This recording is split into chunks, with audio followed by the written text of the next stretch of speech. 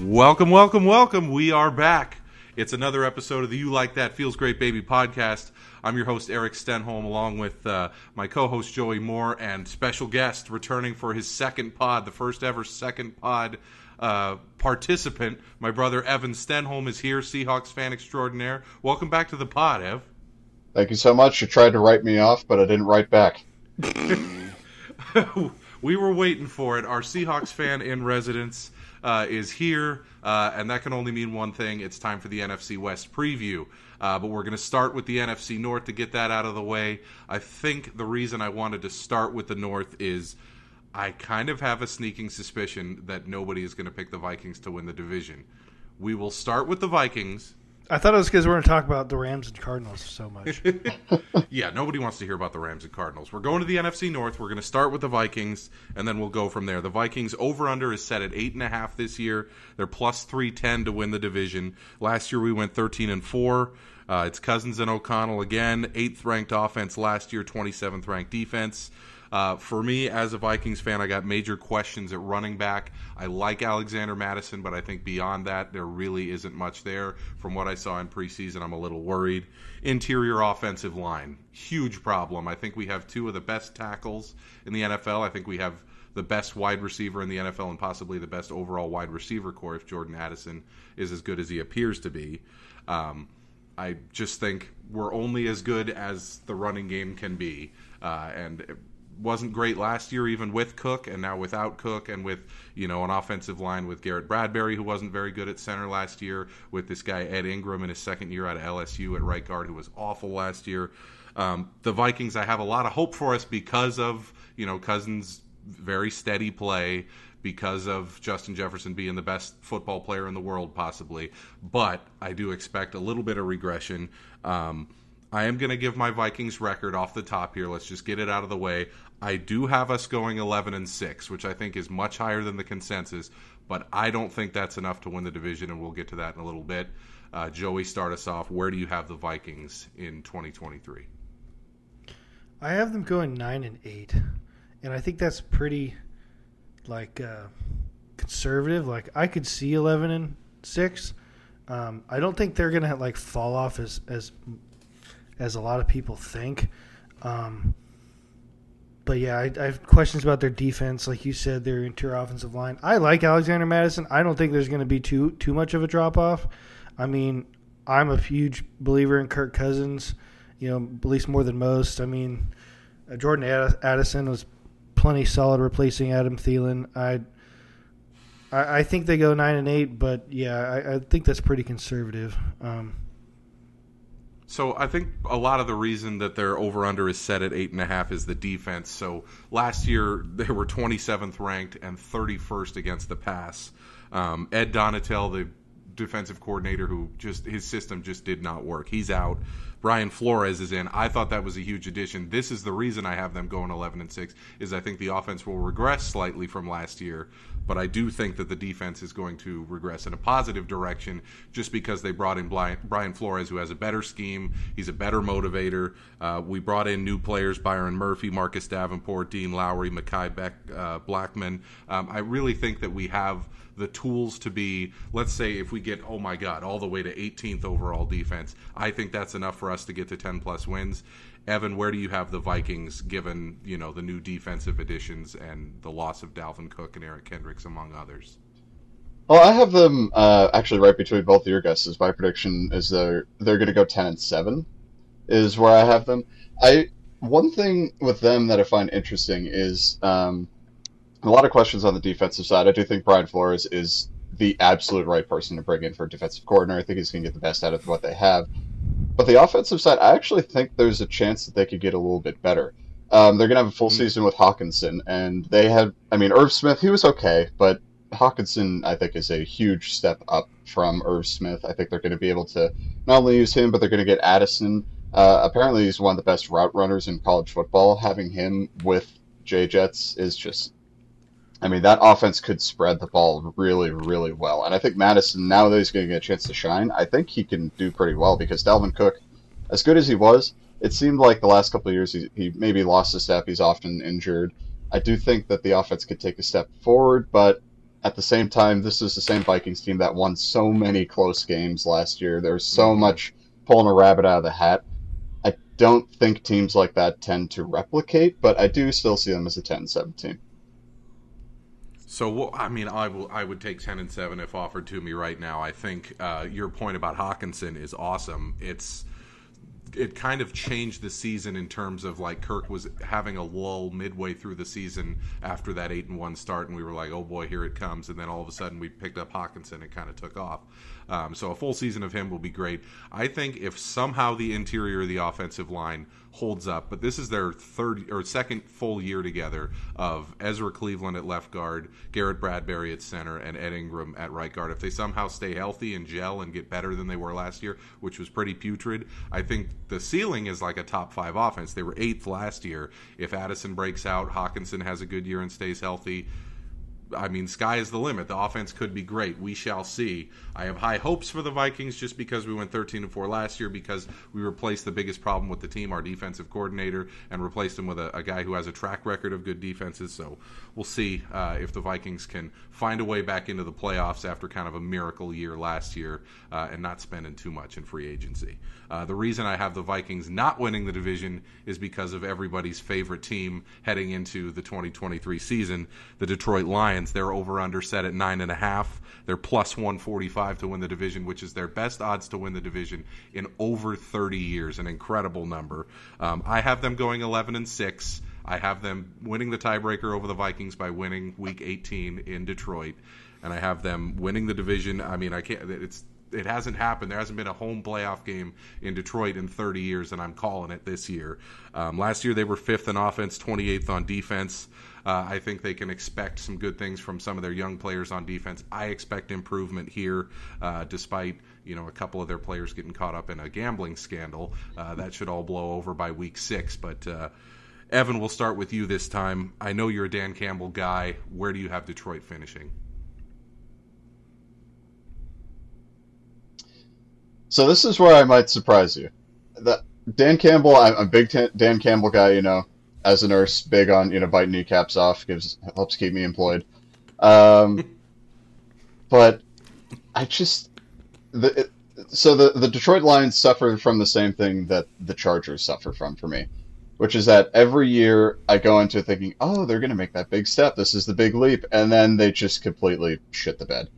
And it's like back in the days when Tom Brady and the Patriots were great. I could never bet against them. I just can't see myself betting on the Lions too much. So I actually have them as 9-8 this year.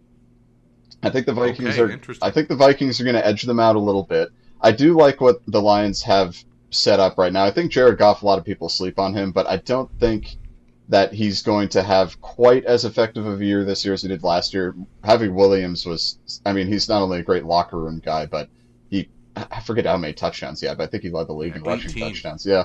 Yep. It's just, you lose a guy like that, you lose a bunch of guys to listening to the podcast, going on your over-unders and everything, betting on their own team.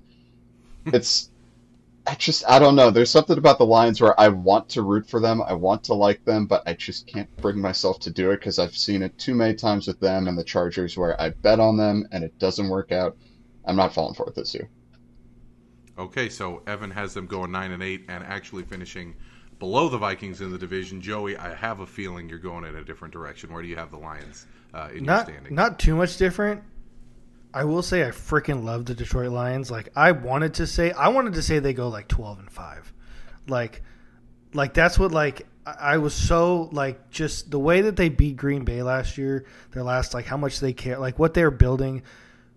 Part of it is because they have a superb draft video on their YouTube thing. I watch it I'm not I'm a Lions fan, and their GM Brad Holmes, Dan Campbell, everybody, it's just oh my god, we are such a family and we're gonna win, and it's oh my but I only have them going 10-7, but I think that wins the division. Looking at their schedule, I'm just am I really gonna kind of what Evan was saying, are they it's a big jump to go from 8-9 to 10-7, it's just 2 games, but to go from a team that is kind of cute to you win your division is, especially for the Detroit Lions, that's bigger than 2 games.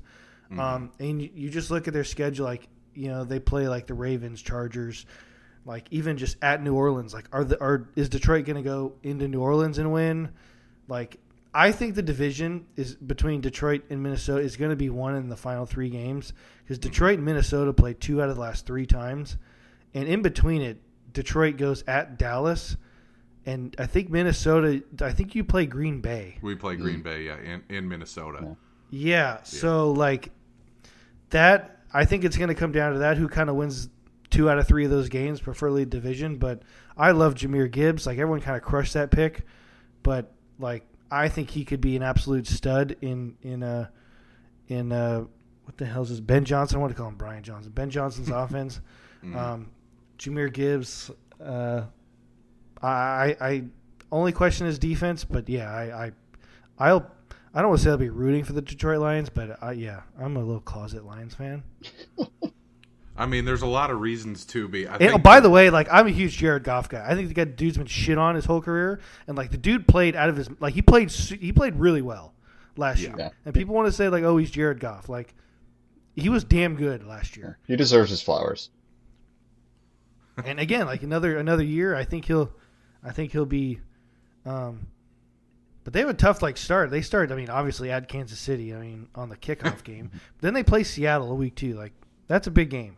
I know they played last year, and wasn't that the tiebreaker for the playoff? Yeah, and that game was like, what was it, Ev? It was like 45 to 44 or something. Yeah, it was. I forget what the exact score was, but it was all offense, no defense. Like that's what I'm trying to say. Like, does Detroit win that game this year? Like, I think Seattle's going to be pretty damn good. Like, does Detroit win? Like, can they win that game? I think that's in Seattle. No, it's in Detroit. Mm-hmm. So, can they win a home game against a playoff team? Like, after they probably lose to Kansas City. Yeah, they're very likely to lose week 1. If they lose week 2 at home against Seattle, that's, Lions fans are going to be like, here we go again. But I think, Aiden Hutchinson will be amazing in season 2. I think that's really the path for them. If he gets hurt or if that defense performs at the same level it did last year, not only are they not going to win the division, they're not going to have a winning record. But if the defense improves, watch out. I have them going 11-6 just because I think the schedule in the middle part isn't that difficult, and I think they just have a great roster and kind of the vibes that you need going into a season, as opposed to some other teams in the division. Let's head on over to Chicago, whose over-under is set at 7.5. They're plus 375 to win the division, which is hilarious. They're basically on the same level as the Vikings and just a little bit below the Lions. Hard disagree. 23rd in offense last year, 32nd in defense. They added DJ Moore, Robert Tonyan, new right guard Nate Davis. They drafted Darnell Wright super high in the first round to be their new right tackle, eventually transition over to left tackle. It's not a lot on offense. They added DJ Moore, who's a great player, but Justin Fields, are you that guy? I do not think he's that guy. I think he is Lamar Jackson minus whatever throwing ability Lamar Jackson has. It's really you saw last year they went 3-14. They trailed by double digits in almost every game, and they still wouldn't throw the ball. They threw the ball, I believe, 21 or 22 times a game in the NFL in 2022, which is just absolutely absurd. It shows how little they trusted Fields to throw the ball. Now that he has a good target in DJ Moore, Chase Claypool's there. I don't see it from them. I have them going 7-10. I don't think this is a team that, with him at quarterback and with a defense that was 32nd last year, including 32nd against the pass, I just don't see it. I don't think there's enough there. I think this is another year where they're just trying to build towards something. Joey, we'll start with you. Do you think Fields is that guy at any point, much less this year? Every time you say that, I'm like, you are not him. No, I think Chicago sucks. I think 7-10. I think they'd kill for 7-10. I got 4-13. Oof. I think DJ Moore's worth 1 win. I think he's a good player. How many screen passes are you going to throw? I think Justin Fields is borderline sucks. I never saw it. I don't get. He's an elite runner. I'll give him that. Elite fantasy player. But like you said, they're down by $1 billion all last year. They don't throw the ball. I think they'll be I think they're going to do a little bit of a Josh Rosen. I think they're going to draft another quarterback. They might be bad enough. I don't think they're going to be bad enough. I think one of the two NFC West teams is going to be that bad. But I think they might get Drake May, maybe the second one, maybe second or third. I just don't see it with Justin Fields. Like, at least Trey Lance can say he hasn't played. Like, I've seen you play Justin Fields. You also played at Ohio State quite a bit. I don't get it. Chase Claypool, like, this is not NFL on TikTok. Evan, I got a two-part question for you. They traded Roquan Swift. I think they're terrible. Evan, I got a two-part question for you here. Number one, do you think that the Bears should have traded the number one overall pick, given that they could have taken Bryce Young and traded Justin Fields? And number two, what do you have the Bears' record at in 2023? I think, with regards to trading the pick, I think it was a smart decision because, there were several quarterbacks that were available, but I'm really not sold on any of them. I think Bryce Young could end up being something special, but none of them really struck me as like a Trevor Lawrence type where it's like, oh, this is the guy you have to take. And I know this is a very negative Justin Fields podcast. I'm not the biggest Justin Fields fan, but I do think that he showed a lot of promise towards the end of last year. It felt like they kind of finally started to let him run a little bit, and once he did, maybe this is just my bias because he led me to a fantasy title in one of my leagues last year, but he ran absolutely wild towards the end of the year. It seemed like they found at least some sort of semblance of success on offense. It's not going to lead to many wins unless he could start throwing the ball better. I do think DJ Moore adds an element to that passing game that'll help. Chase Claypool, if he's focused, he tends to be good. If he's too busy taking TikToks with Jackson Mahomes, he's probably not going to be good. So I have them as a 6-win team this year. I think 6-11. I don't see them being in competition at all during the year. I do see them expanding on that formula they found towards the end of the year, allowing Justin Fields to run a little bit. But if you can't have a passing game, if you got the 32nd ranked pass defense, it's not going to be a good formula for you. So I see them as a 6-win team. That's probably being a little optimistic, but hopefully they can figure it out with Justin Fields, because if they can't, they're going to draft someone. Literally the only impact player on that defense that is new to the team is Tremaine Edmonds, and he's an above average player. They gave him a ton of money. Doesn't make a lot of sense to me. I think they're building towards next season while Fields is still under his rookie contract. I believe they're like 30 or 40 million under the cap this year with plans on splashing in free agency next year. But if you read stuff about the Bears on The Athletic or on their blog, it's NFC North or bust. And I'm like, I have no idea what you're looking at. Win the division. Yeah, I would be absolutely stunned if they cash that plus 375 ticket to win the division, because I think 7 wins is what I had them at, and you guys were both like, oh, that might be a little high. I was like, damn, put a little damper on those Chicago fan hopes. Let's head over to Green Bay. They've been the kings of this division for damn near 30 years with Hall of Fame quarterback play nonstop. That comes to an end in 2023. Aaron Rodgers is gone. The Packers last year were 14th on offense, 17th on defense. They went 8-9. That was their first losing season in quite a while. What is Jordan Love? We'll have to figure it out. Limited play from him in his first 3 seasons in the NFL. What I saw, I did not like, but I also think the offense was completely designed with Aaron Rodgers in mind. So we'll just have to see. Is this something that Matt LaFleur built, or is this something that Aaron Rodgers propped up? So we're going to have to find out this year. I have them going 7-10 because I don't really believe in Jordan Love. I think the defense is spectacularly average. I think the offense has some pieces there, but if the quarterback is anything other than just a point guard in this system, I don't see a high ceiling for them. Evan, where do you have the Packers here in 2023? So I have the Packers as an 8-win team this year. Okay. Again, like you said, the big question that is going to have to be answered is, what is Jordan Love? No one has any idea how well he's going to be. The Packers certainly have a track record of letting go of Hall of Fame caliber quarterbacks to pass it along to a new Hall of Fame caliber quarterback. Obviously, no one knows if Jordan Love's going to be that guy, but this is a team that they tend to find ways to succeed no matter what happens every year. As you mentioned, they always seem to be kings of the North. I don't see them getting it right away this year. Like you said, their defense is very average at best. I mean, Jair Alexander is one of the best corners in the league. He'll tell you about it, it seems. But I don't trust the defense. The offense is a big question mark. Aaron Jones, he's getting a little bit older. I still think he's a good player. A.J. Dillon can kind of spell him for times, but this is not the team that's Aaron Rodgers with Devontae Adams anymore. The wide receivers, their number one receiver is probably Christian Watson, I believe. I don't see them having much firepower. I do think having that home field advantage in Lambeau is going to probably get them to sneak into a couple wins. I'm not as down on them as a lot of people seem to be, but I think 8 wins is probably fair. I could see them cratering, though, but I'm going to go with 8 just to be on the conservative side.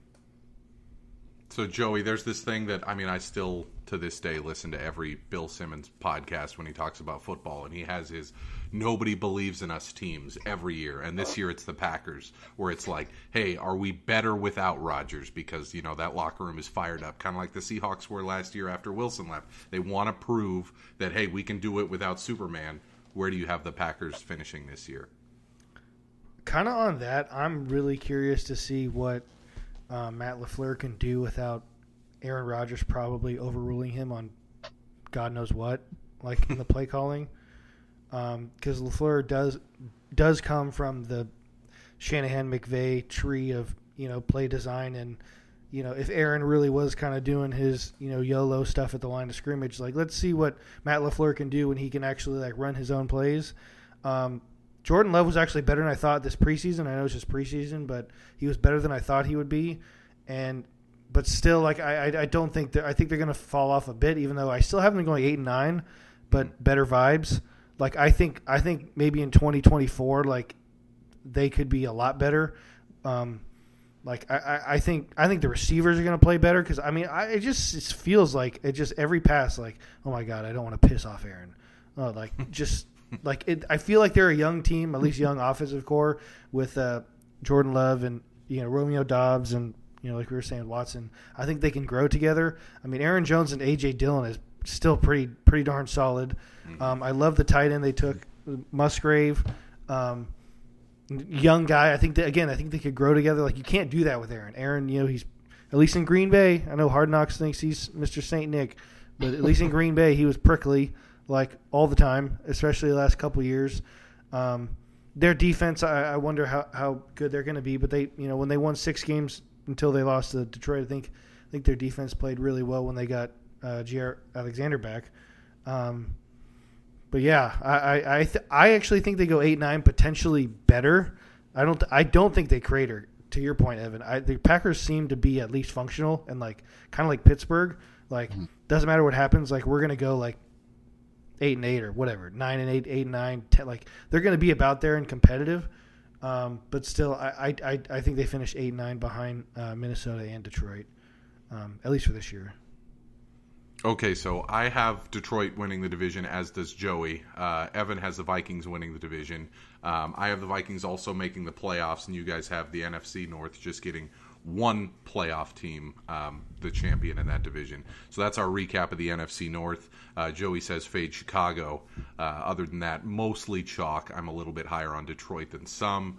Let's head over to the NFC West. This is what the people are here to listen to. This is why we have seven to 8 of the best listeners in the world, and almost all of whom are related to us. But I digress. The NFC West. We have to start with the defending NFC West champions. We have to start with changing of the guard officially there in Santa Clara. Brock Purdy's team. I cannot... Big Cock Brock. Yeah. Joey's fantasy football teams are all named Big Cock Brock now. It's Brock Hard. We almost considered renaming the pod, but we have to keep Jimmy's face on there if we're going to keep the subscribers Jimmy a little salty today. Jimmy a little salty. Yeah, he was. I kind of like it, Jimmy. I kind of like it. We like petty Jimmy. Yes, we do. 2022, the Niners were 6th on offense, 1st on defense.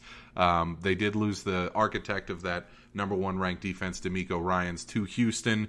But the offense and defense both should be elite. I believe this is the best roster in the NFL if you take away the quarterback. I still think Purdy is quite good, but this is without a doubt, in my opinion, the best roster in the NFL. You got Debo, Ayuk, Kittle, Run CMC, Mitchell. I mean, basically the only question on the Niners is the offensive line outside of Trent Williams, who may still be the best offensive lineman in the NFL. On defense, they were number 20 against the pass last year, but that's because they were ahead in so many games. They went on that ridiculous win streak where, they're blowing teams out and forcing them to pass a ton in the fourth quarter, but they were number 2 against the run. They added Javon Hargrave to try to improve, an already great defensive line. Joey, I have to give you your time here. The only concerns that I have for the Niners overall would be the depth on the defense and maybe corner and maybe offensive line. All that being said, I have them going 13-4. Let's hear your take heading into 2023.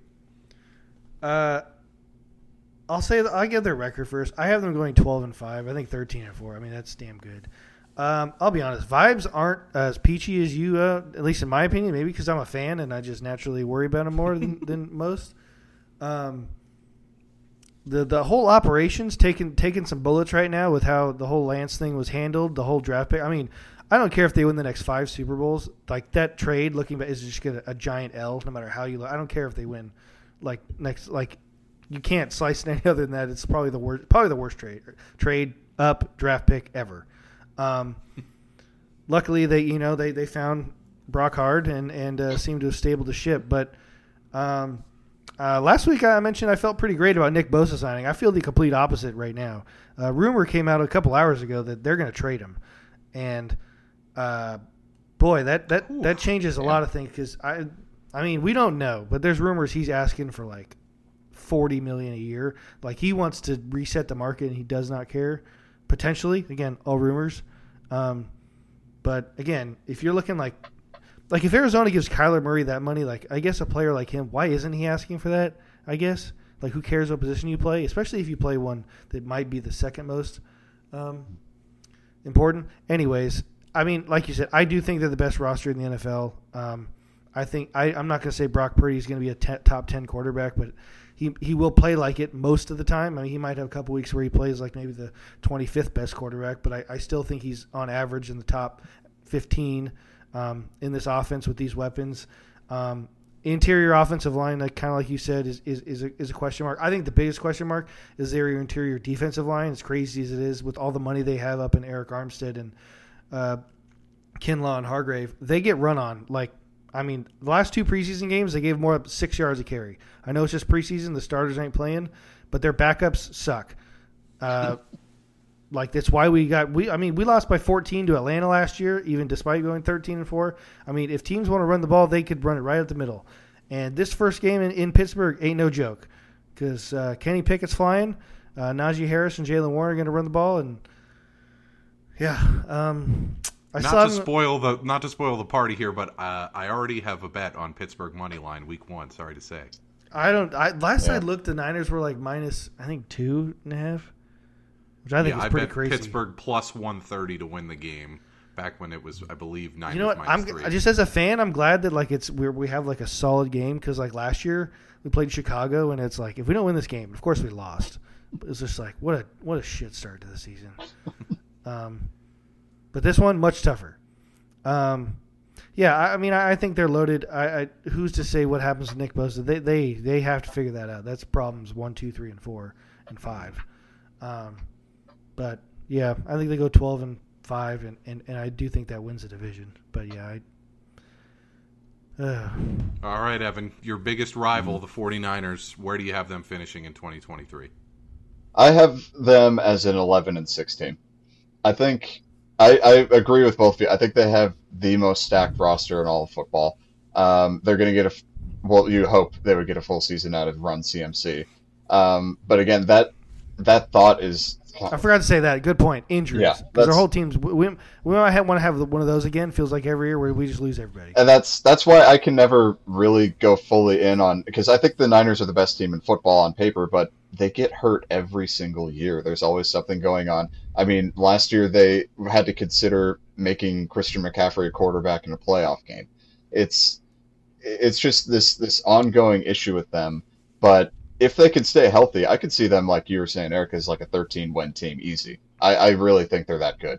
But it's just the injury factor. That always seems to be a problem with the Niners. It's always the thing that seems to hold them back. And like Joey was saying, the interior line on the defensive side, I mean, this is a division that, with the Seahawks in the division, what does Pete Carroll love to do? He loves to run the ball. And I think Kenneth Walker is one of the best running backs that I've seen in quite some time. Coming through Seattle, I think is the best thing they've had since Marshawn.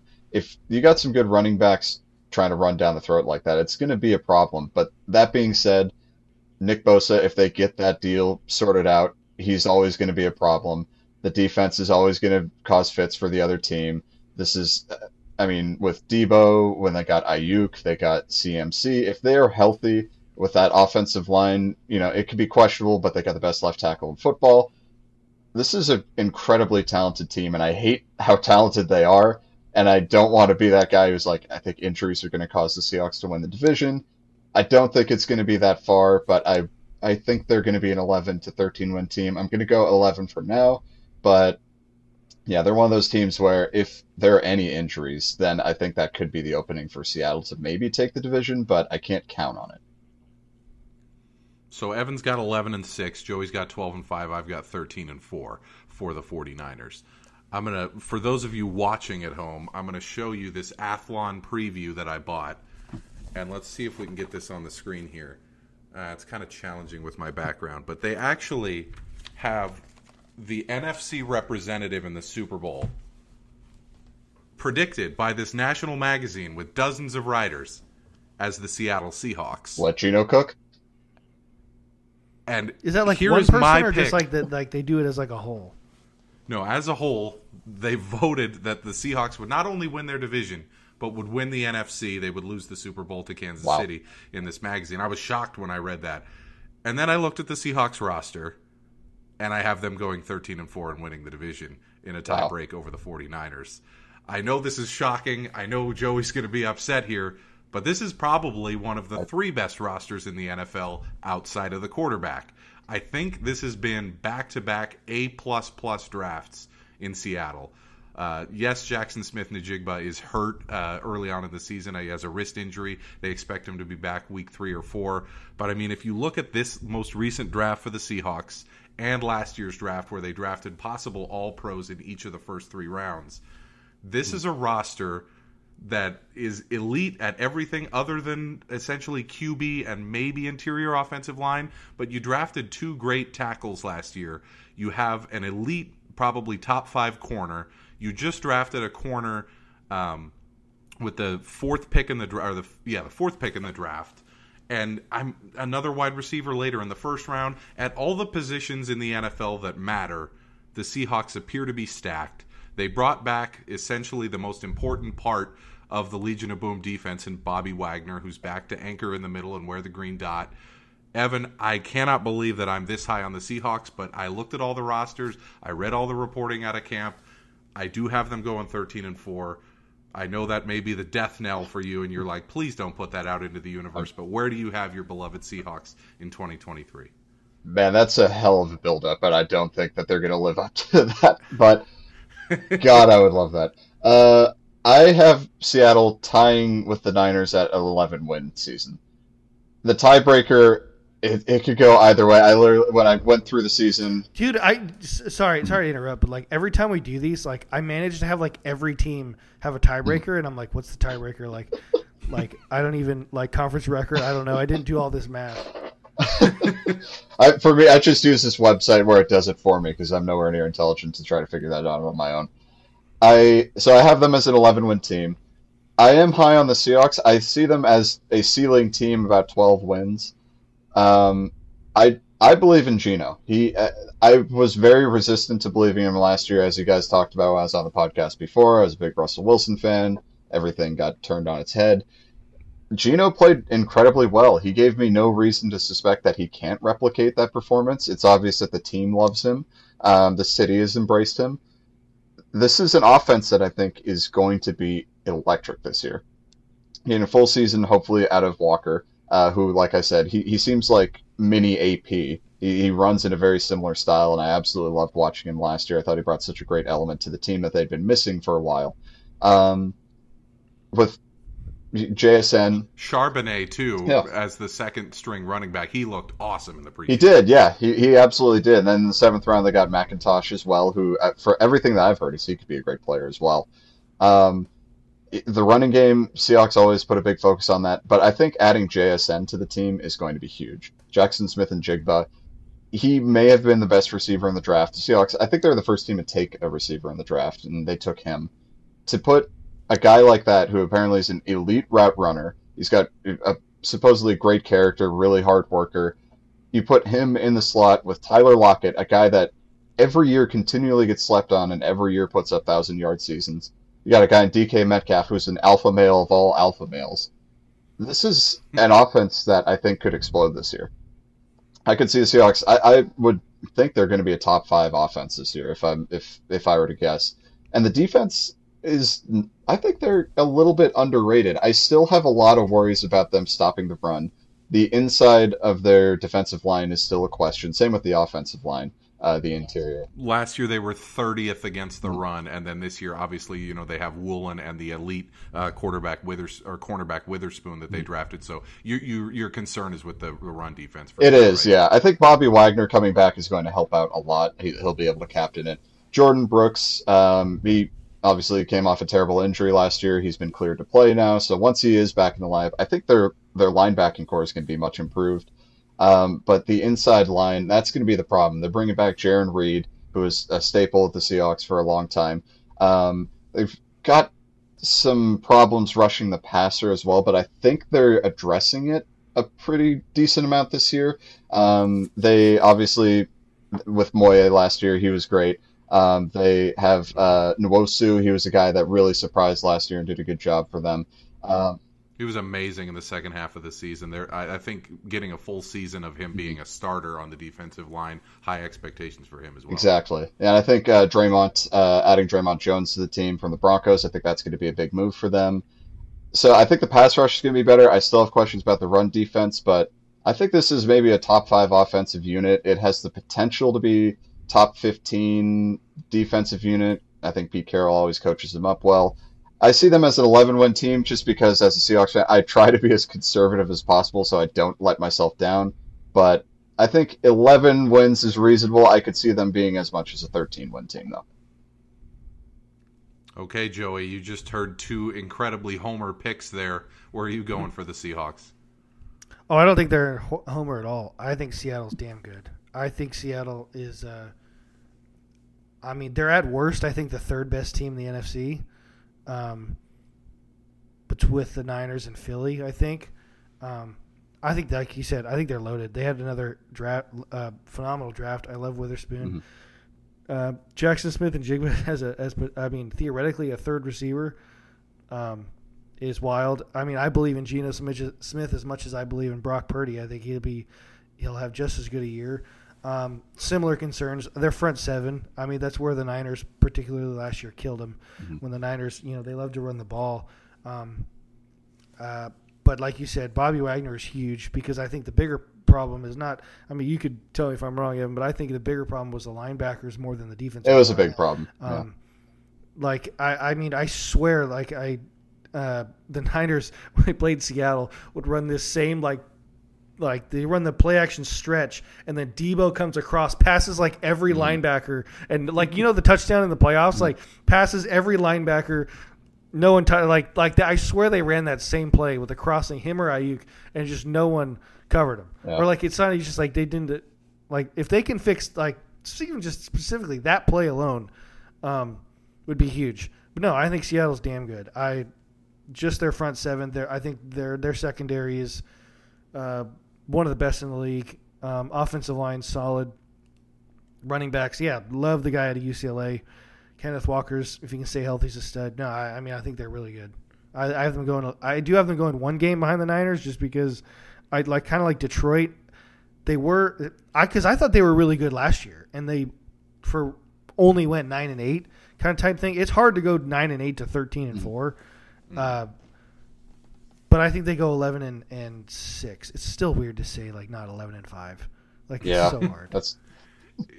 So I am finishing one game, but I think it's a two. I think it's a 2-horse race. I mean, you could easily convince me the NFC Championship are these two teams. If Philly, since they lost a lot of guys, would come back down. But I think they're really good. So we all think both of the Seahawks and Niners are going to be really, really good. Maybe another 2013 NFC Championship game rematch in the cards in the future. I'll tell you two teams who are not going to meet in the NFC Championship game, and let's just get through these quickly. The Rams, their over-under is 6.5. They're 10-1 to win the division. 27th in offense, 21st in defense last year. Nothing really new on offense. They're banking on a breakout from Cam Akers, who to this point in his career you would have to say has been a bust. And then on defense, I mean, it's just really Aaron Donald and a bunch of scrubs. Unless Stafford and Kupp stay healthy and Donald stays healthy, and they're very, very productive, like all-pro level productive, I just don't see it from them. I have them going 7-10. I think that's better than both of what you guys are going to have because I have. I literally part of me is wants to be like, where are those 7 coming from? I mean, this is the first time in McVay's tenure where he's playing like a last place schedule, a third place schedule. So the schedule really isn't that bad, but obviously I think Arizona's going to be worse. But I have them at 7-10. I think the bottom could fall out. They could go 2-15. Who knows? But I have them at 7-10. Joey, I take it you're lower than that. 3-14. Oh. I think they're going to be. I think they're going to be awful. I think they're going to be god awful. Wow. I mean, they went for it. I mean, they got their Super Bowl. I would trade some suck seasons for a Super Bowl. But this is what happens. I mean, again, say Tom Brady did finish that comeback in the playoff game. Say Jaquiski Tartt caught the fucking ball. They would have no Super Bowl and still be like this. I think their roster. I think they have the worst roster in the second worst roster in the league. I mean, I think there's zero chance Matthew Stafford stays healthy. I love my boy Cooper Kupp, but he ain't staying healthy most likely. I hope he does. I mean, for his, we root for the health of all players. But yeah, no, I mean, Aaron Donald and a bunch of scrubs is a good way to put it. What's the over under on McVay and Aaron Donald retiring mid-season? Mid-season will be really high. I think the Rams suck. I think they might win 3 games, and 2 of them might be against Arizona. Wow. Okay, Evan, I take it. I remember earlier in the offseason when we did a pod, you were also down on the Rams. I don't think they're going to be good. I think they're going to be pretty bad. I'm not as down on them. I try to be conservative with the Rams. I'm going to give them 6 wins. I think realistically, they just can't protect Stafford at all. Their offensive line that was a huge problem last year. He got hurt. Cooper Kupp got hurt. And once any one of those 2 guys get hurt, the entire offense is terrible. I mean, we saw what happened in that last preseason game. Not to put too much into the preseason, but they got absolutely destroyed by the Broncos. It's the most embarrassing loss, I think. I think they lost their preseason aggregate -75. Yeah. And so my math says that's losing by 25 points a game. That's probably not going to do well for you, no. And again, Stafford didn't play, Kupp didn't play, Donald didn't play. I get that. I feel like Stafford and Kupp, if healthy, they can win a few games. Aaron Donald can still wreck offenses. I see them as winning 6 games, and that's being very generous. If any one of those 3 guys get hurt, though, which is likely going to happen because, again, that offensive line can't protect Stafford. He's getting old. He's not mobile. Cooper Kupp's coming off major injury. Aaron Donald's had some injuries as well. I think if any one of those guys gets hurt, I could see them being a 4-win team. This is, yeah. I think we see Stetson Bennett 10 games. God. Stetson Bennett, who's 37-year-old rookie. He's somehow older than Maybe he Stafford. can connect. Maybe he's old enough to connect with Matthew Stafford. Yeah, do you see this the other day? Stafford's wife on her podcast was like, these players don't connect with him because of his age or whatever. They just don't get along with Matthew. I'm like, yeah, he's 37. He's hurt. But like honestly though, as a married guy, like if I was Matthew, I'd be like, I swear to God, like how stupid can you be? like why do you say that? Like, what are you doing? Like, you're killing me. Like, I can't relate to his Dayton Triangle stories. Yeah. That's all the time we should dedicate to the Rams. I mean, it's going to be a tire fire season. And then there's Arizona, whose over-under is 4 wins. They're 25-1 to win their own division. They just released Colt McCoy. They just put Kyler Murray on the PUP, which means he's not playing till at least week 5. Seems very likely that he's going to miss the entire season. This is unequivocally the worst team in the NFL, and I've listened to 2 podcasts previewing the entire NFL season. Bet the Board does this like 8-pod, stretch where they preview all the divisions. According to some of the like advanced analytics about all of the players currently assembled on Arizona's defense, they say it could be the worst defense of all time. Like, could break the record for most points allowed in a season is Arizona's defense this year. They were 31st last year, and a lot of people think they're going to be significantly worse this year. I have them going 2-15, and that might be too many wins. Evan, where do you have the lowly Cardinals? I have them at 2-15 as well. This is just a sad team and a sad franchise. The most exciting thing that happened to them this offseason was their unveiling of their new jerseys, and those suck as well. It's just... Their red ones are awful, but I saw the white. I think the white is okay. They're okay, but the red one, like, they've had the worst jerseys in football, in my opinion, for a while. There's just nothing to them. And then the reveal of the new one, it's just so typical on brand for the Cardinals this year. It's just suck. It's awful. And obviously, Kyler Murray's hurt. Don't know when he's going to be coming back, but what's he coming back to? He's got James Conner, I think, is like the only guy in the offense that has a pulse. He lost his only receiver that had a pulse. He went to, Nuke Hopkins, went to, I think, Tennessee. Defense, I mean, what do they have on defense? Like, what even is their identity on defense? I like Buda Baker. It's Buda Baker and 10 dudes who nobody has heard of. And I even saw, I think the Vikings and the Cardinals had a joint practice the other day, and Buda Baker, I think he's good, but he got absolutely cooked in some of those things that I saw in practice. Like Justin Jefferson was just playing around with him. There is nothing about this Cardinals team that I like. 2 wins is I don't see them getting more. Maybe their ceiling's 3 wins, but this is a 2-win team. This is a pathetic franchise. I'm sorry, but they're not doing anything this year. Joey, you and I hated the Gannon hiring. We hated the Kyler Murray contract. There's no reason to dwell too much on Arizona, but you got to give us the record. We got time.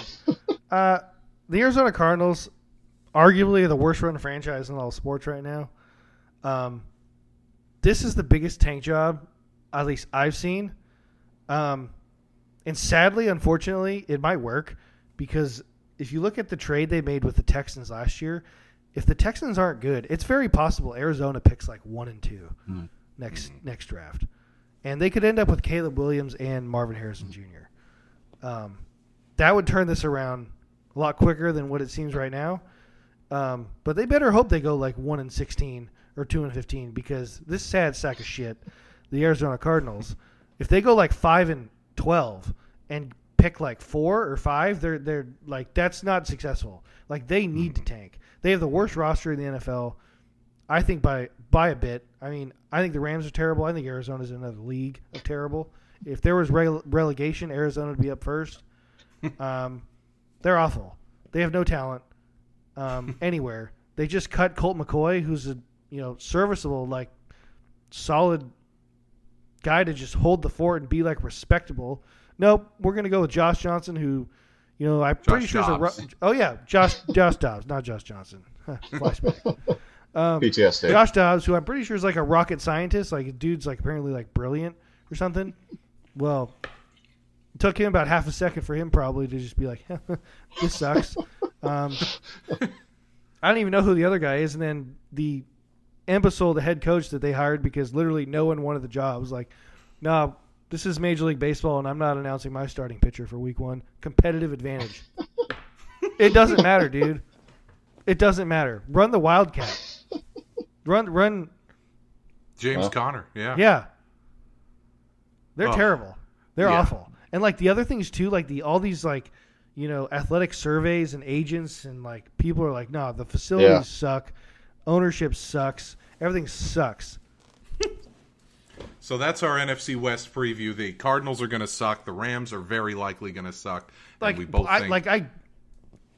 I bet my house the Niners in Seattle go, like, 4-0 against, like, that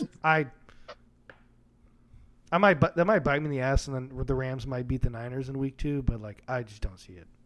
I think you would think this is probably the biggest, gap between the second and third. Which could be big for either the Niners or Seattle, like, potential, like, seeding in a playoffs or something, because if, Philly, like, it's got to play. I mean, Dallas and the Giants, solid, and, maybe Sam Howell, somebody, there's no easy ones in the other divisions. I mean, I think the NFC South is irrelevant, but NFC North, like, I mean, I think Chicago sucks, but they're in another league compared to the Rams and Cardinals, as far as I'm concerned. Yeah, I mean, this division is going to run through basically who wins the San Francisco-Seattle games. I think that Thanksgiving night in Seattle game is going to be huge. That's going to be. They play 2 out of the 3-week stretch, I'm pretty sure. Mm-hmm. And then in between the 2 games that the Seahawks and Niners play each other, they play Dallas and Philly respectively. So it's like that is a huge 3-week stretch. Cannot wait for that. Fall football season is almost here. So pumped. Let's head over to Joey's Jack and the Bum of the Week. It's a good time to segue because I think I know where you're going here as a recent topic of ours. But just a couple candidates on my end. John Fisher, the A's owner, with his fake-ass interviews this week with the Las Vegas Review-Journal and with Raj Mathai on NBC Sports Bay Area.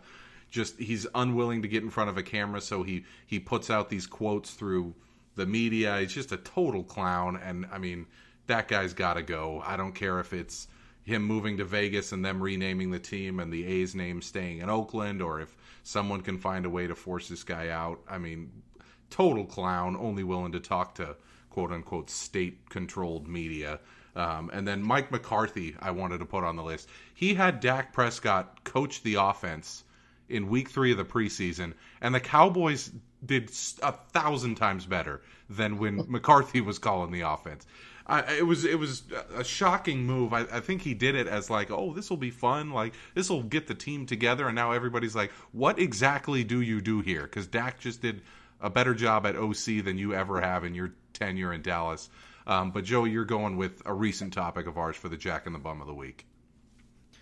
Yeah, Jack and the Bum of the Week. You can just copy and paste everything I just said about the Arizona Cardinals, because congratulations, you're the Jack and the Bum of the Week. I mean, just like I said, just a sad, sad franchise. Ownership down. The Michael Bidwell, like, they fired Steve Keim. I'm the new guy, Monty Austinfort. I'm pretty sure that's who it is. Mm-hmm. Who knows? Although I will give him a little bit of credit. The Houston draft trade last year could prove pretty nice. But the Kyler Murray situation started with Steve Keim, the homework clause, the Cliff Kingsbury, which if you watch the Johnny Manziel documentary, no shit, he let Kyler Murray act a fool. Like, he's just like, Johnny Manziel's like, oh yeah, if you play well, like, whatever, it's cool. Yeah, Kyler Murray's playing video games. I mean, he himself is a tire fire, in my opinion. Yeah, and like I said, all the agents, all the executives, teams talk about how poor the behind-the-scenes stuff is. Pretty sure Bidwell himself was involved in some legal issue, workplace stuff. They're awful. And, I might talk myself into them being awful at tanking, and they might just as well finish like 5-12 and not position themselves, I'll say, to be in the QB draft sweepstakes. But they're terrible. They're awful, horrible franchise. Yeah, like Evan said, the kicker, the jerseys suck. Like, just, they look like college practice jerseys. They look like, they're terrible. I don't have anything new to say. Nothing redeeming about the Cardinals. The whole situation right now, there's no one on that team that's going to be on the team the next time they're really good. The owner is a clown. Well, the Super Bowl last year was there too, and wasn't the grass like absolute ass too? I mean, just everything. Yeah, the stadium, the grass was so slippery it affected the Super Bowl. I mean, just horrendous. So that's the Arizona Cardinals, the Jack in the Bum of the week for our final preseason prediction pod. Let's head over to my You Like That picks of the week. These are the last two division picks that we're going to make here in our season preview pods. I'm going to go with homer picks on both accounts. I'm going Vikings over 8.5 minus 110. I was surprised that they dropped from 13 wins last year to 8.5 in the projections. I think they can go over that. I think, obviously there's a very tough game in week 2 at Philly, and then, there's some games, the Niners come to town. We have the Chiefs coming to town shortly after that. Yes, there are some tough games on the schedule, but there's some layups too. I believe in Kevin O'Connell, and I think this team is good enough to, at the very least, get to 9 wins. I think we're returning to the playoffs this year. And then the Seahawks over 9 even money. There's over 8.5 out there, minus 150 as well. Whichever one you want to play. I played over 9 even money. I think last year they were a 9-win team, and this year they've had a better draft, added some great players. I think, the sky's the limit for this team. I think barring a ton of injuries, them getting to 10 wins is, to me, a virtual certainty barring injury. So that's the You Like That picks of the week for the NFC North and NFC West preview pod. Minnesota over 8.5 minus 110, and Seattle over 9 even money. Joey, it's time for your Feels Great Baby, your wildest take you feel best about currently. And this is one that when you typed it into our little rundown, I was shocked to see this one. What is your wild take this week? My wild take, I swung and missed so hard last week. I felt great about Nick Bosa, and that just went horribly wrong. So I was kind of just, I needed to feel good, and I'm myself pretty excited college football is back. So I feel pretty great about this weekend. I could use it. Don't sleep much anymore with this new life we have here. But I'm hoping I could get some college football. I think the kickoff game is, they do like a Thursday night too. I think it's Florida at Utah. And then huge Saturday of football. I'm just looking forward to sitting my fat ass on the couch and watching some football. Because what the hell else am I gonna do? Just turn this little baby around, put his face in front of the TV, and hang out with Dad. Start him young. Yeah, exactly. I'm excited for that. I used to think college football. I just thought it was confusing, a lot like why I don't watch soccer. Like, I think soccer, can be sometimes pretty electric, but like I just don't understand it. Like the rosters, the teams, the leagues. Like you just loan a player, whatever it is, and college football, I was like, wow, there's so many teams. So what the hell's going on? And I couldn't even imagine being like a young fan watching it now with the transfer portal and NIL and all these teams just picking up and moving conferences. But no, I'm excited. Yeah, college football's back. Last year on the pod, every once in a while I would drop a college football pick. I think I might do that again this year. I do have quite a few bets going in week 1 of college football. I got to pull up my list. Actually, nothing says college football's back like week 1 lines like Georgia minus 59.5. Yeah, UMass plus 39.5 at Auburn. There's one for you. I would say if I had to take a pick of the week, let's see. What do I have? Let's go with Coastal Carolina plus 17 at UCLA. Not a big believer in Chip Kelly. I actually played golf right next to the Rose Bowl last week. And, you want to talk about a team that has no local interest. UCLA football is in the dumps. Like, that game is going to have 15,000 people at it. Coastal Carolina is a well-coached team. They've been good the last few years. So just a freebie for you there. Coastal Carolina plus 17 at UCLA. So that's Joey's Feels Great Baby. College football is back. We still got to wait about 10 days for the NFL to be back. But this might be the worst. That is bad. The college football is back, but this wait till week 1. That's rough. Sucks. 9 days. We just got to make it 9 days, boys. Can we do it? We shall see. Let's close the pod with some other topics kind of outside the NFL and NFL rosters and whatnot. And with Evan being back on the pod, we have to do what used to be his DNR of the week from the previous pod. We're going to rename that segment. You got a new little idea you want to run with here. Evan, the floor is yours. Yeah, kind of going with the DNR from the last time I was here. That's, for anyone that doesn't know nursing terms or medical terms, that's do not resuscitate. Don't let it come back. This year, I'm going for the opposite. We're going to say it's a full code. This is my revive of the week. Something that I am happy about that's being brought back, and I want to be brought back even further. So break out the AEDs because we're saving this. So the Seahawks, just for a little backstory, I grew up with a family of Vikings fans. Surprise, surprise. If you didn't know, Eric and I are related. What a shock. But as a little kid, the one thing that I always wanted was to be different than everyone else. I always wanted to be unique. My dad and my brother are trying to get me to be Vikings fans. I bet your parents. Oh, absolutely. Yeah. Easy to get along with, you know. I was just the picturesque child. But I bet your mom's like, family photo, everyone wear blue, and you're like, I'm wearing red today, bitches. Oh, there's stories of me in like elementary school where everyone for Christmas had to make like little reindeer hats and whatnot. I made mine like black with a green nose.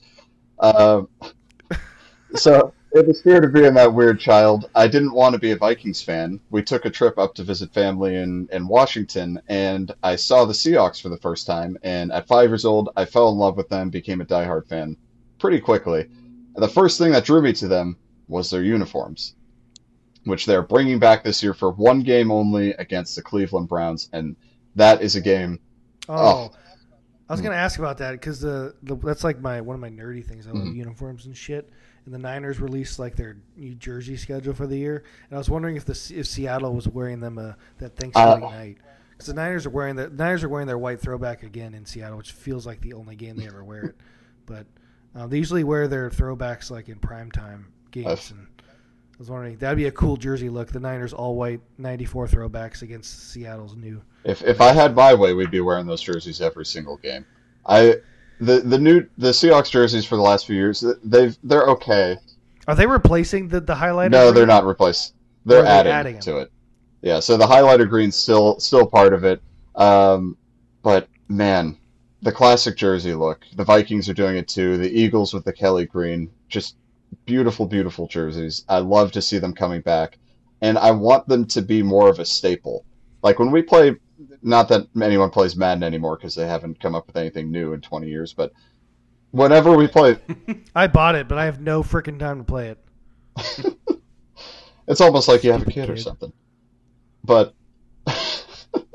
and there he'll be able to play Madden with you one day. Stupid. But one of the things that's awesome in Madden... Think about that. If we played like Madden 42. That's creepy. The Maddens will never end. Death taxes in Madden. But one of the things with Madden that I love is you can always choose whatever jersey you want at any point. And I'd always go with throwback jerseys. I go with the ones that I fell in love with back in 2000, the ones where the Seahawks made their first Super Bowl in 2005. I love those jerseys, and I just want all that to be revived and for those jerseys to be a part of the league again. And I'm excited to see them being revived this year for the Seahawks and for other teams, and I hope they expand on that. There's 4 distinct throwback. No, Evan doesn't have one yet. I just bought the Justin Jefferson, version of the throwback, and the Vikings are wearing that week 1 against Tampa Bay. But I was going to say there's 4 distinct throwbacks coming back this year. The Vikings bringing their 70s and 80s back, which I think it looks awesome. The Seahawks with the silver helmet and the deep blue jersey looks sick. It looks so fresh. And then as you mentioned, the Eagles with the Kelly green with the old school eagle wing on the helmet looks really nice. And then the Buccaneers creamsicles are back for a couple of games this year too, which is cool. Like, I think you're right. There needs to be more of that. Some of these teams like Arizona that have shit ass jerseys should think about, hey, let's go with a throwback. Problem is they all suck. So what are they going to throw it back to? More suck? But that's what makes it so fun too. It's like, remember they used to do this back in the day? Remember those crazy brown and yellow Broncos uniforms they wore that one game for like a 50th anniversary or something? The Steelers wore the Bumblebee ones that looked crazy. Like, I love when teams do that. It gives the game more color and more. I love it, but I like the way they do it now. Like, I like it being minimal. Mm-hmm. Like, because I'm afraid it's going to turn into the NBA, which is like we have a new jerseys every year. We have new city jerseys, new city, whatever they call them, like icon association. We don't even have home and away. Like you never know what jersey they're wearing. Like sometimes they wear white at home. Sometimes like that bothers me. That annoys me. I don't know why. Like because I like to know what jersey they're wearing. I find it cool. Like I'll maybe put on that same jersey at home or something. But I think like the NFL has some of these like humongous brands like Dallas Cowboys, like Packers, Steelers, like they have the same uniforms and same logo. Like I think that's a big part of like they have an identity and like I just like I want teams to have like their identity and like we wear like a throwback jersey once or twice a year. I think the league has a rule where you can only have 3 games where you wear alternate stuff. Like if you wear like your regular jersey with like an alternate helmet, that counts as an alternate uniform. And I think you'd only have 3 of those a year. Because I know the Niners are wearing their red throwbacks twice, and they're wearing the white one only once. So that's their 3. So if you're Seattle, like you can only wear if you're only wearing the throwbacks once, you probably wear the green one once or twice, and then the rest. Yeah, they always make the green ones the Thursday night football games. It's almost always how it works. Well, that'll probably be another. They wore them. Did they wear them too last year for the Russ game? Right? They did. I think prime time. Yeah, that's what the Niners do. They wear them in prime time. Let everyone see them. Let everyone buy them. Spend more money. It's a win-win for everybody. Everybody's going to spend more money. The second the Vikings drop that throwback, I was like, buy. Just like, you're going to make money off of us. What player would you get? So I'm curious what players people get on other. I mean, Vikings probably always get like Jefferson right now. Yeah, I was deciding between Addison and then obviously that situation happened, and then maybe like an old school player because it looks like an old Vikings uniform, and I just said safest bet Jefferson. He'll be there for a decade. What about you, Evan? Who you just put on the back? They wrote me off. Didn't write back on this other side. Yeah, didn't write back. Yeah, just wrote didn't write back.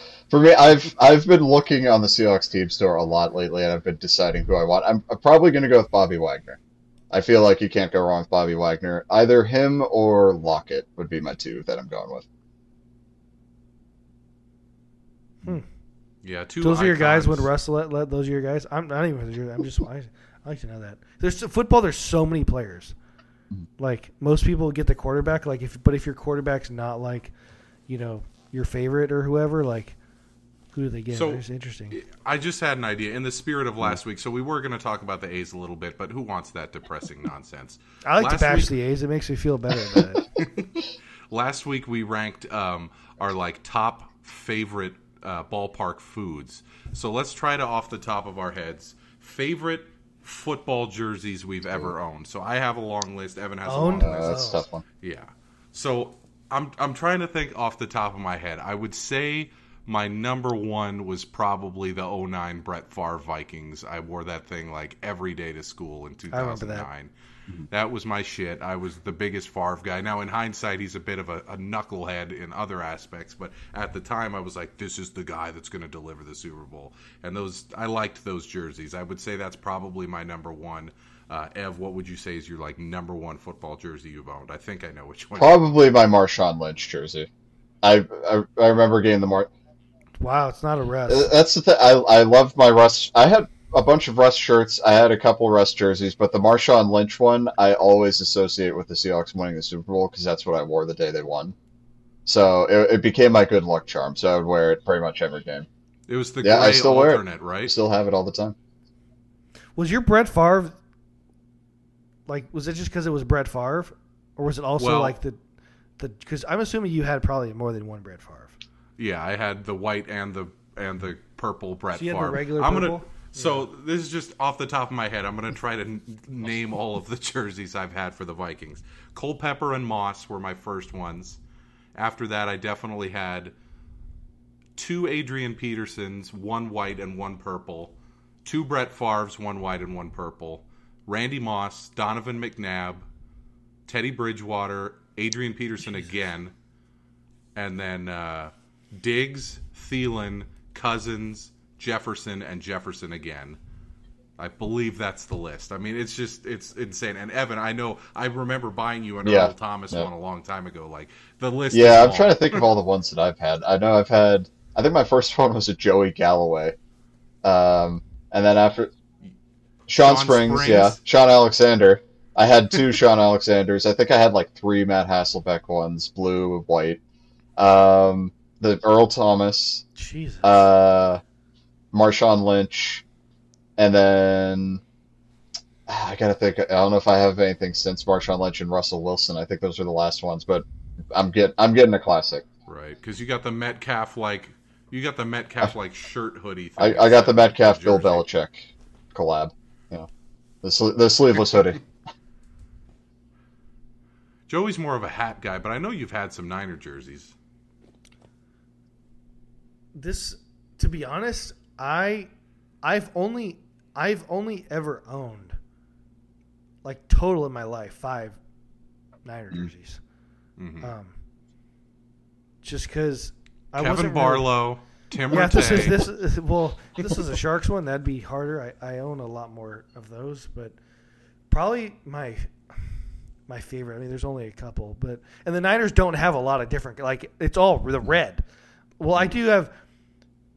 There's some of my favorite for different reasons. The first Niner jersey I ever owned was actually a Colin Kaepernick, stitched Colin Kaepernick that I still have, which is hard to wear because I don't want to be like a cultural artifact out in public. Like, people, like, I just like this will just because Kayla bought it for me. It was a birthday gift, and I was like, we were first kind of dating because right after he signed that deal, and I was like, oh, this is so nice, and then like. You know, obviously shit's changed since then, and I'm like, I'm not trying to wear this at the grocery store and like get murdered or something. But for that reason, like, yeah, it was my first one. Kayla got it for me. It's cool, but like, color and like, I have the white throwback in a Bosa that's stitched. Like, that's pretty nice. And they doesn't look like it, but they got new regular home and away jerseys last year. If you're super into nerdy jersey stuff, they changed the font on the 49ers here from the like word block to the saloon font, and then they added a stripe on the sleeves. So I have one of those with Kittle that I bought. But yeah, other than that, I have a Jimmy, regular red Jimmy. Funny story with that, my dad bought it for me, but he didn't for Christmas. He didn't want to like wrap it up normally, so he like folded it up and bunched it up in like this clean your ass toilet like thing. Like, you attach it to like the toilet that like cleans your ass, but it was like a gag bag or something. Like, it wasn't real. Like, there was nothing in it. Like I was like, what the hell is this? And he's like, open it. And he put the Jimmy Garoppolo jersey in it. I was like, first off, that's weird, but second off, like, you just paid like. I mean, he bought it stitched, so it was like $150 probably. You just rumbled this all up into a toilet box attachment, and then I have I have another Bosa, which is regular one, but it's not stitched. It's just the one comfortable one that I like. But yeah, that's all I've ever owned. Sharks one, that's harder. I think like 15. Yeah, I remember back in the day in college, you would always wear a different one. Like, I was like, damn, he's got the Heatley, he's got the Thornton, he's got the Marlowe. Haven't bought one in a while because there's no one to frickin' put on a jersey right now. Although I do like the new ones. But yeah, the player I have the jerseys the most is Brent Burns. I have 3 different Brent Burns. Yeah, I still think Adrian Peterson probably the most for me, just because he was there for what ended up being, I guess, 10 seasons. So it was like, I got one when he was a rookie. I remember it was the first ever purchase I made with a debit card when I opened my own bank account. I think I was like 14 or 15, and I was like, well, what am I going to buy? I'm like, that. Adrian Peterson rookie jersey, and then I think for Christmas the next year somebody got me a stitched white Adrian Peterson jersey that I wore for forever. Used to wear that to school. It's hard for me to wear the white Bosa, like, because I'm just afraid I'm gonna like just ruin it with some like barbecue sauce or something. Yeah, I think I got some mustard on my. I want the Niners red throwback, but I don't know who to get. I want a Debo just because I like. Ev, you don't think you'd get a Metcalf? If you were to get I'd definitely get a Metcalf. I think, to be honest, I'm probably going to get more than one. Are you going to be one of those Seattle fans who put fan? I forgot Oh, about Ev that has jersey. that I have one. one. Yeah, Like on I went purpose? to the Seahawks team store in Seattle. That's probably like you know what? I'm a Niner fan. Like I there's a lot of nice things I could say about Seattle. The fan 12 jerseys, burn them. Stupidest thing I've ever seen. That was when we were on a family trip to Seattle, and And he not- bought it at the team store. Yeah. It was a lime. Oh my did. God, you Yeah. bought it on The purpose. lime green Oh one my too. God. It's not even the current lime green. It was the one-off lime green that they had, I think, back in like 2008, 2009. You know what you guys need? You guys need a quarterback, number 12, whose last name was Fan, to make that worth it. It's the A's fan in me, knowing that all my teams. Like it's like Niner fans who wear. It's like Niner fans who have one that's a 49 and it says Faithful. That's stupid. You paid $150 for that? Oh, another stupid thing I saw. I went to one of the Niner training camps last year, and this lady and her husband. This lady was holding an authentic, like stitched George Kittle jersey. I don't know if it was authentic, but it was stitched. So he was. I was like, oh damn, that's nice. Like after practice, like a couple players come, like sign some autographs, and like Kittle was on the other side. But I'm like, I just wanted to tell her, I'm like, lady, he's not coming over here. He's like 2 football fields away. I'm like, we're gonna get somebody else, and it was like ended up being like a practice squad player who actually made it through the whole season with the team, and actually sadly he was cut today, but then Hufanga was there, and I was there like, oh, like he's cool, but like I want somebody better, and like I didn't know he was gonna have an all-pro season. But this lady, Sourdough Sam, comes around and has Sourdough Sam sign Oh the my stitched God. George Kittle jersey. I'm like, lady. Oh, Jesus. Oh.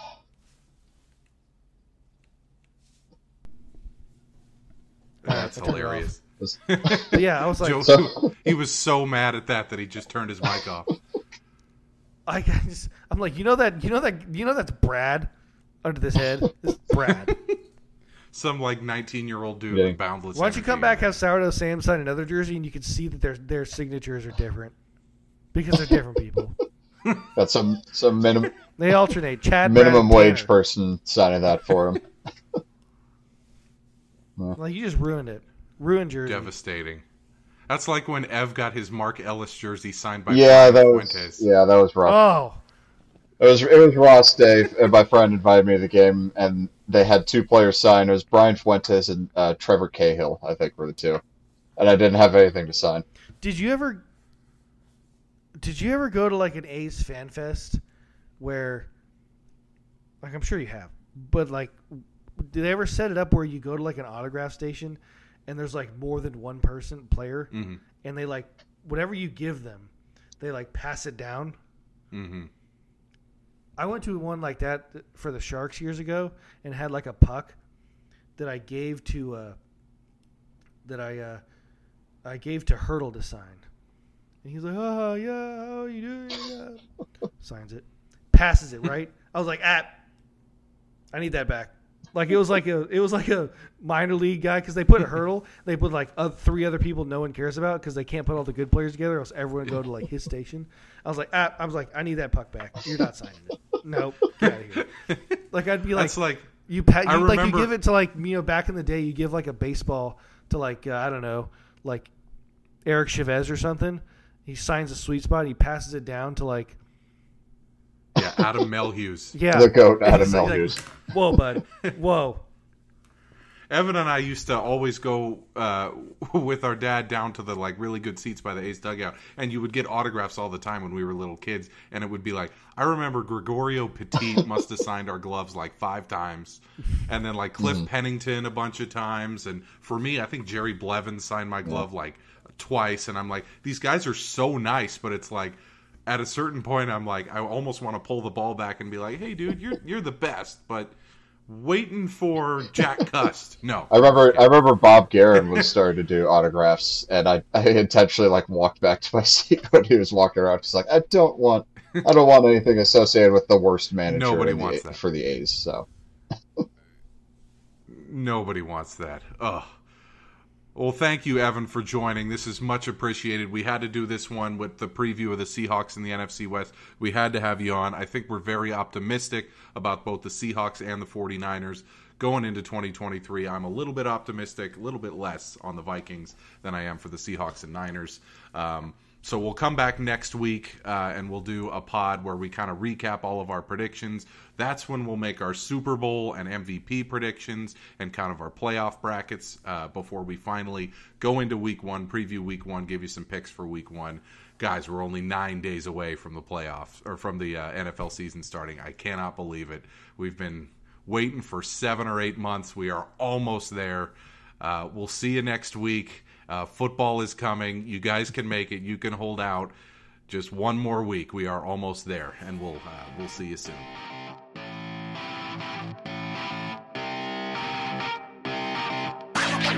Wow.